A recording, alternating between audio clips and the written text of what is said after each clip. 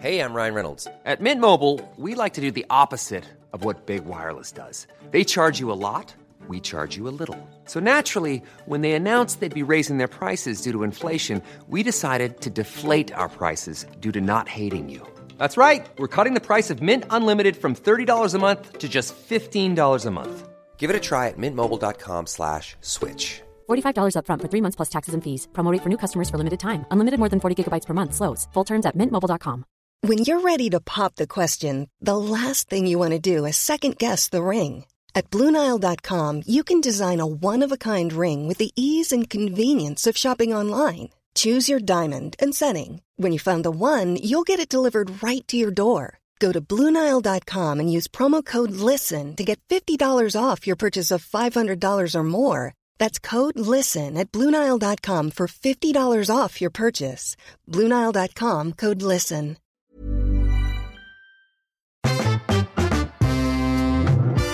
Me? Can you hear me on the phone? I do. I've got you coming out of every orifice. I'm really not. You're breaking up quite badly. Hello. Now, I know this is meant to be a pub lock-in rather than a podcast about the news, and God knows I wish we were at the pub. I wish all of us were. But these are extraordinary times we're living through, and it's perverse to ignore that fact. So I wanted to record some off-script episodes which we'll be putting out alongside our regular chats. For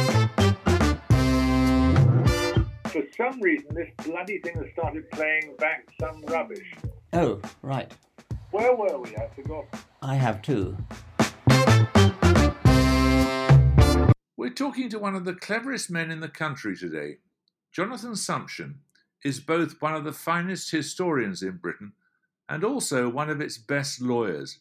He was a member of the Supreme Court until he reached the age of compulsory retirement a couple of years ago. But that hasn't brought his silence. We can't meet in a pub because Boris Johnson says we can't. And that, the way this government is handling the coronavirus pandemic, has him worried. The other day he made a speech in Cambridge which gave the government both barrels. He thinks that Boris and his pals are playing fast and loose with the law, and that meekly accepting rules laid out by Downing Street has us all walking blindly into something like totalitarianism. You might be wondering why you haven't heard much about this speech. Well, I'm sorry to say that the BBC has largely ignored it. Now, Jonathan, this country's been through plenty of crises. What is it about this one that bothers you? What bothers me about this one is the degree of public acceptance of the totalitarian instincts of the government.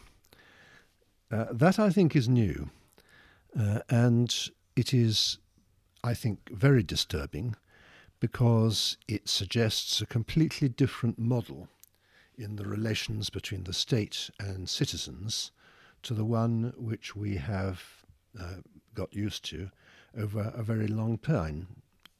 And the truth is, the government rarely forgets things that empower it, and what it's discovered is that fear is one of the things that empower it. I think the consequences of this crisis for future attitudes to the state are very disturbing. So members of Parliament whose job it is to scrutinise the government and who are well paid for doing so have just nodded through a set of measures you consider to be constitutionally disturbing. Were you surprised they'd been so supine? I wasn't surprised because I think a great deal depends on the position of the Labour Party. Both parties, both the government and the opposition, are running scared of public opinion. I don't think that their analysis of public opinion is necessarily correct. But I think that the problem is that what you have here is an essentially political issue. It's not a scientific issue, it's not an economic issue, it's both. And what is required is to weigh all the various scientific, economic and social factors up. Now that is necessarily a political value judgment that has to be made. Now the moment that it becomes a political decision, which this one inevitably is, then you find that most politicians will not ask themselves what's in the public interest. what they will ask themselves is, what are we most likely to be criticised for? Some of them will kid themselves that it's the same thing, but actually it's very different. Now, there are clearly politicians with enough courage to buck that tendency, but we haven't seen many of them around in the last few months. Well, who's ever voted for you? Nobody's voted for me, but that doesn't mean I can't comment on it. You don't need to be elected by anyone to have an opinion or to express it. But you're a big-shot intellectual and a respected lawyer. Of course, you weren't speaking for the Supreme Court, but you know you get listened to. Within quite narrow limits, yes. I made it clear in my Wreath lectures what I thought were the permissible limits of judicial intervention into public life. My view on that is not necessarily the same as that of all of my former colleagues or indeed of lawyers generally. When someone with your credentials gets up and says the sort of things you've said in public, I would think that some of our elected representatives would take notice. Your speech was delivered on the 27th of October. Only a week later, on November the 4th, Parliament voted on the second lockdown, and a mere 38 members voted against it. Clearly they weren't listening to you, were they? Well, I do it because I hope that they will. And I think that I may well have had some influence on the minority of MPs who feel uncomfortable about this and don't feel that a quest for short-term plaudits in the polls is a good enough reason for doing something different. But I think that my impact on public opinion as a whole has been very small. You've called the lockdown measures the most significant interference with personal freedom in the history of this country. They are depressing, but that is over-egging it a bit, isn't it? No, not at all. The comparison that's normally made is with wartime, but we didn't do this sort of thing even in wartime. There is no precedent for putting the entire population under house arrest, with exceptions entirely dependent on the choices of ministers. You're also concerned about the police, aren't you? I think the behaviour of the police has varied. The behaviour of some police forces at the outset of the first lockdown was, I think, outrageous. They jumped the gun. They started enforcing the Prime Minister's guidance as if it was the law. They took action before any regulations had been made, which they weren't entitled to take. Even after the regulations had been made, they took a view about what was allowed and what was not allowed, which was simply had no basis at all. But I think that a good deal of order was brought into the situation in April when the College of Policing produced guidelines on what people were allowed to do and what they weren't. So we then had an end of all that nonsense about not allowing people to sit on a park bench while they were supposed to be exercising, or not allowing them to walk in the Derbyshire Fells. So I think that the police have a difficult position in that they are being asked to enforce some extremely vague regulations. They are also being asked to do it in circumstances where the government is giving so-called guidance that goes way beyond the regulations, but without in fact making it clear that that's what they're doing. The government often speaks as if its advice was law, which it isn't. I think that the police should know better than that, and I think that since the middle of April they have known better. If the basis for the lockdown is as flimsy as you say, what would qualify as substantial enough? Is this just a lawyer's quibble, or is there something the rest of us might go along with? Well, I think the problem is that most of the steps that the government has taken, in my opinion, are not authorised by the Public Health Control of Disease Act of 1984, which was the statute under which they were those regulations were made. The government does have power to do everything that it has done, but only under a different statute, the Civil Contingencies Act. Now, you might think, well, this is a sort of pettifogging legal point, what's it matter? Actually, it matters quite a lot, because the Civil Contingencies Act authorises government by decree of the sort we've had, but only under very stringent conditions as regards parliamentary supervision. You have to get advance approval from Parliament, or approval, if it's too urgent for that, within 7 days, and your approval from Parliament has to be renewed every 30 days. What is more, unusually, Parliament is allowed to amend your draft regulations or to revoke them at any time. These are very stringent conditions, and I think that it's important that they should be observed. I would agree that on past showing it doesn't look as if, even if the regulations had been made under the Civil Contingencies Act, Parliament would have turned them down. But I still think that it's a valuable exercise, because if ministers have to turn up before Parliament at regular intervals, justify what they're doing and produce evidence to support it, they are simply likely to make better decisions, less capricious, less quixotic than those that we've seen. The last time you made a song and dance, it was about Parliament being prorogued. Do you think the issues are the same? Well, I don't think that the issues are that similar. The point in the prorogation case is that the prorogation of Parliament is not a statutory power. It's a prerogative power, and the sources of law were not at all clear. On the other hand, this is a much more straightforward, classic question of legal power. Nobody doubted last year that the government had power to prorogue Parliament for certain purposes. The question was what purposes? In this case, the question is a different one, because government has no inherent power simply as a government to lock us down. It needs a statute for that. And if the statute that they've chosen doesn't authorise it, then that's the end of it, however necessary these steps are. That's what a lawyer might call a nice point. But we don't have a constitution, do we? We do have a constitution. It may not all be written down in one document, but it exists. It consists partly of statutes. It consists partly of non-legally enforceable conventions. And it consists partly of the internal rules of Parliament itself, governing the relationship between the executive and the House of Commons in particular. So we do have a constitution. It isn't a constitution whose rules are entrenched. There's nothing that requires a 2/3 majority or a referendum before you can change it. And it does subtly change all the time, but it exists.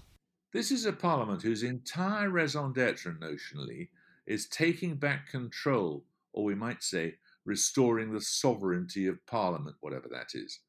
That's what the last 4 years of arguments have been all about. And yet you're saying, to put it very colloquially, that the government has shat all over parliamentary sovereignty. Well, it has. The Leave campaign was distinctly ambiguous about exactly who was going to take back control. They, after all, believed that the referendum was the source of all political legitimacy in the area of the EU, at any rate, and took the view that the executive was the outfit with democratic legitimacy and not Parliament at all. That was why they were so outraged when the Supreme Court said that governments only exist courtesy of their parliamentary support. So there was an element of pro-executive totalitarianism, I think, in the approach of many Leavers.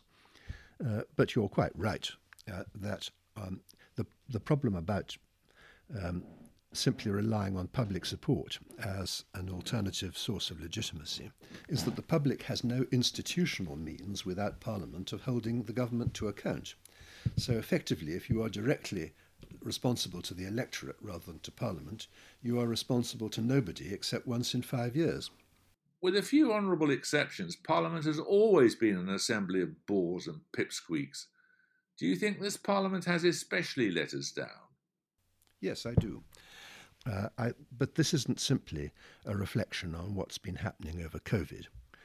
I think that, except during the last Parliament, when divisions within both parties produced a degree of fluidity that's been very uncommon in modern politics, the executive has prevailed over Parliament for a very long time, essentially because Parliament has allowed it to do so. But for many years, the standing orders of the House of Commons have said, and I quote, "The business of the government shall take precedence at every session." And that was why the decisions of Speaker Bercow in the last Parliament to allow MPs to take the initiative, although in my view wholly admirable, were controversial. It's that time of the year. Your vacation is coming up. You can already hear the beach waves, feel the warm breeze, relax, and think about work. You really, really want it all to work out while you're away. Monday.com gives you and the team that peace of mind. When all work is on one platform and everyone's in sync, things just flow. Wherever you are, tap the banner to go to Monday.com. Ryan Reynolds here from Mint Mobile. With the price of just about everything going up during inflation, we thought we'd bring our prices down. So to help us, we brought in a reverse auctioneer, which is apparently a thing. Mint Mobile Unlimited Premium Wireless. How to get 30, 30, bit to get 30, bit to get 20, 20, 20, bit to get 20, 20, bit to get 15, 15, 15, 15, just $15 a month? Sold! Give it a try at mintmobile.com/switch. $45 up front for 3 months plus taxes and fees. Promo rate for new customers for limited time. Unlimited more than 40 gigabytes per month. Slows full terms at mintmobile.com. Planning for your next trip? Elevate your travel style with Quince. Quince has all the jet-setting essentials you'll want for your next getaway, like European linen, premium luggage options, buttery soft Italian leather bags, and so much more. And is all priced at 50 to 80% less than similar brands. Plus, Quince only works with factories that use safe and ethical manufacturing practices. Pack your bags with high-quality essentials you'll be wearing for vacations to come with Quince. Go to quince.com/pack for free shipping and 365-day returns. So what do we need to do to give Parliament back its role? Well, the first thing that I think that we've got to do is to abolish the rule that the government's business always takes precedence. It's almost unique to the UK Parliament. In almost every parliament in the world, there's a business of the House Committee, which determines what business goes forward. It usually will be government business, but serious opposition motions or motions from the governing party, which are inconsistent with the government's wishes, can get through on that basis. In many parliaments, a motion which attracts a minimum level of support from lawmakers is entitled to be debated. We are almost unique in allowing the government carte blanche, except for opposition debates and a handful of other minor exceptions, to determine the agenda of Parliament every day that it sits. That's the first thing that we need to do. I think that the second thing that we need to do is to think very seriously about our electoral system. Now, I used to be a supporter of the first past the post system, and I still regard it as having very many advantages. But I think that the extent to which constituency parties have been taken over by small groups of people representing a very narrow range of political opinion means that the first past the post system is no longer consistent with the long-term health of our democracy. I think that we need to have a wider choice of options, and we need to have arrangements under which compromises will take place between parties who will be smaller, more numerous and more fragmented, rather than within parties, because the reality is that compromise is no longer taking place within parties as a result of the narrowness of most constituency associations. Do you think the Prime Minister or his cabinet understands the damage you allege they're doing to the Constitution? Are they autocratic or just panicking, or what? I do not think that they understand it.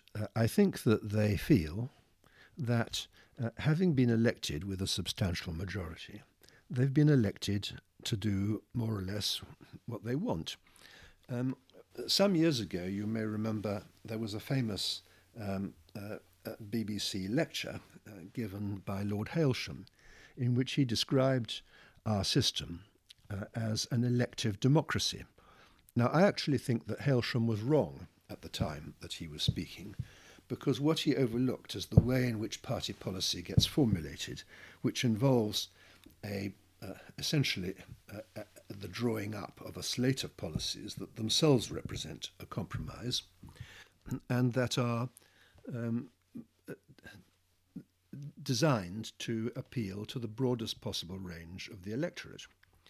Now, I don't think that Hailsham was right, because he basically didn't take into account of the way in which parties were broad churches and policies emerged as a compromise between different strands of opinion, and indeed between a party and the opposition parties whose clothes it is sometimes desirable to steal. So it worked pragmatically.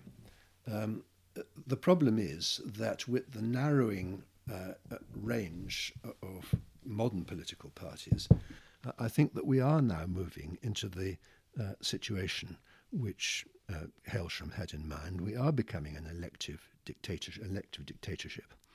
And, while one can get rid of the elective dictators every 5 years, I don't believe that that is enough to secure either responsive government or good government. One of the problems about governments who have too much power and too little accountability is that they tend to make very bad decisions. And the mechanics is absolutely straightforward. You have considerable power. The result is that you narrow the range of people whom you consult. You adopt a very non-deliberative kind of decision-making. And when you narrow the range of opinion you consult, what you get is not objective advice. You get loyalty and flattery at the expense of independence and expertise. The result is exactly the kind of thing that we have witnessed over the last 6 months, namely government on impulse lurching from pillar to post, a failure to take into account more than a really very narrow range of the relevant issues. It seems to me perfectly astonishing that the government has never had a proper cost-benefit analysis of the effects of the lockdown. That became clear when they effectively accepted that before a parliamentary committee in July. What we have witnessed, whether you like the lockdown or not, and I know many people do, you cannot possibly admire the way that these decisions have been taken. And these are the natural consequences of an authoritarian pattern of government, which this government has welcomed and promoted. Well, it's not new to moan about authoritarian governments. I recall people accusing Tony Blair of much the same. Boris and his pals will just shrug it off. He's got an 80-seat majority. Well, I certainly think that they need to pluck up courage, and they need to recognise that the way in which our constitution works is more important than the way in which we deal with any particular crisis, because its effects, if not permanent, are certainly very long-term. I think that it is extremely unfortunate that MPs are not prepared to get together on both sides of the House and require the Prime Minister to make his regulations under a basis which subjects them to intensive parliamentary scrutiny, because that ought to be in the interests of both sides, irrespective of their views on the merits of the regulations themselves. Why are our politicians being so pathetic? There are a number of reasons. Some of it's down to personality, of course. Quite a lot of it is down to the fact that the payroll vote is a very large part of the House of Commons in particular, but in fact to some extent of both houses. It's about a fifth of the House and a much higher proportion of the governing party. So I think that simple ambition is the largest single factor.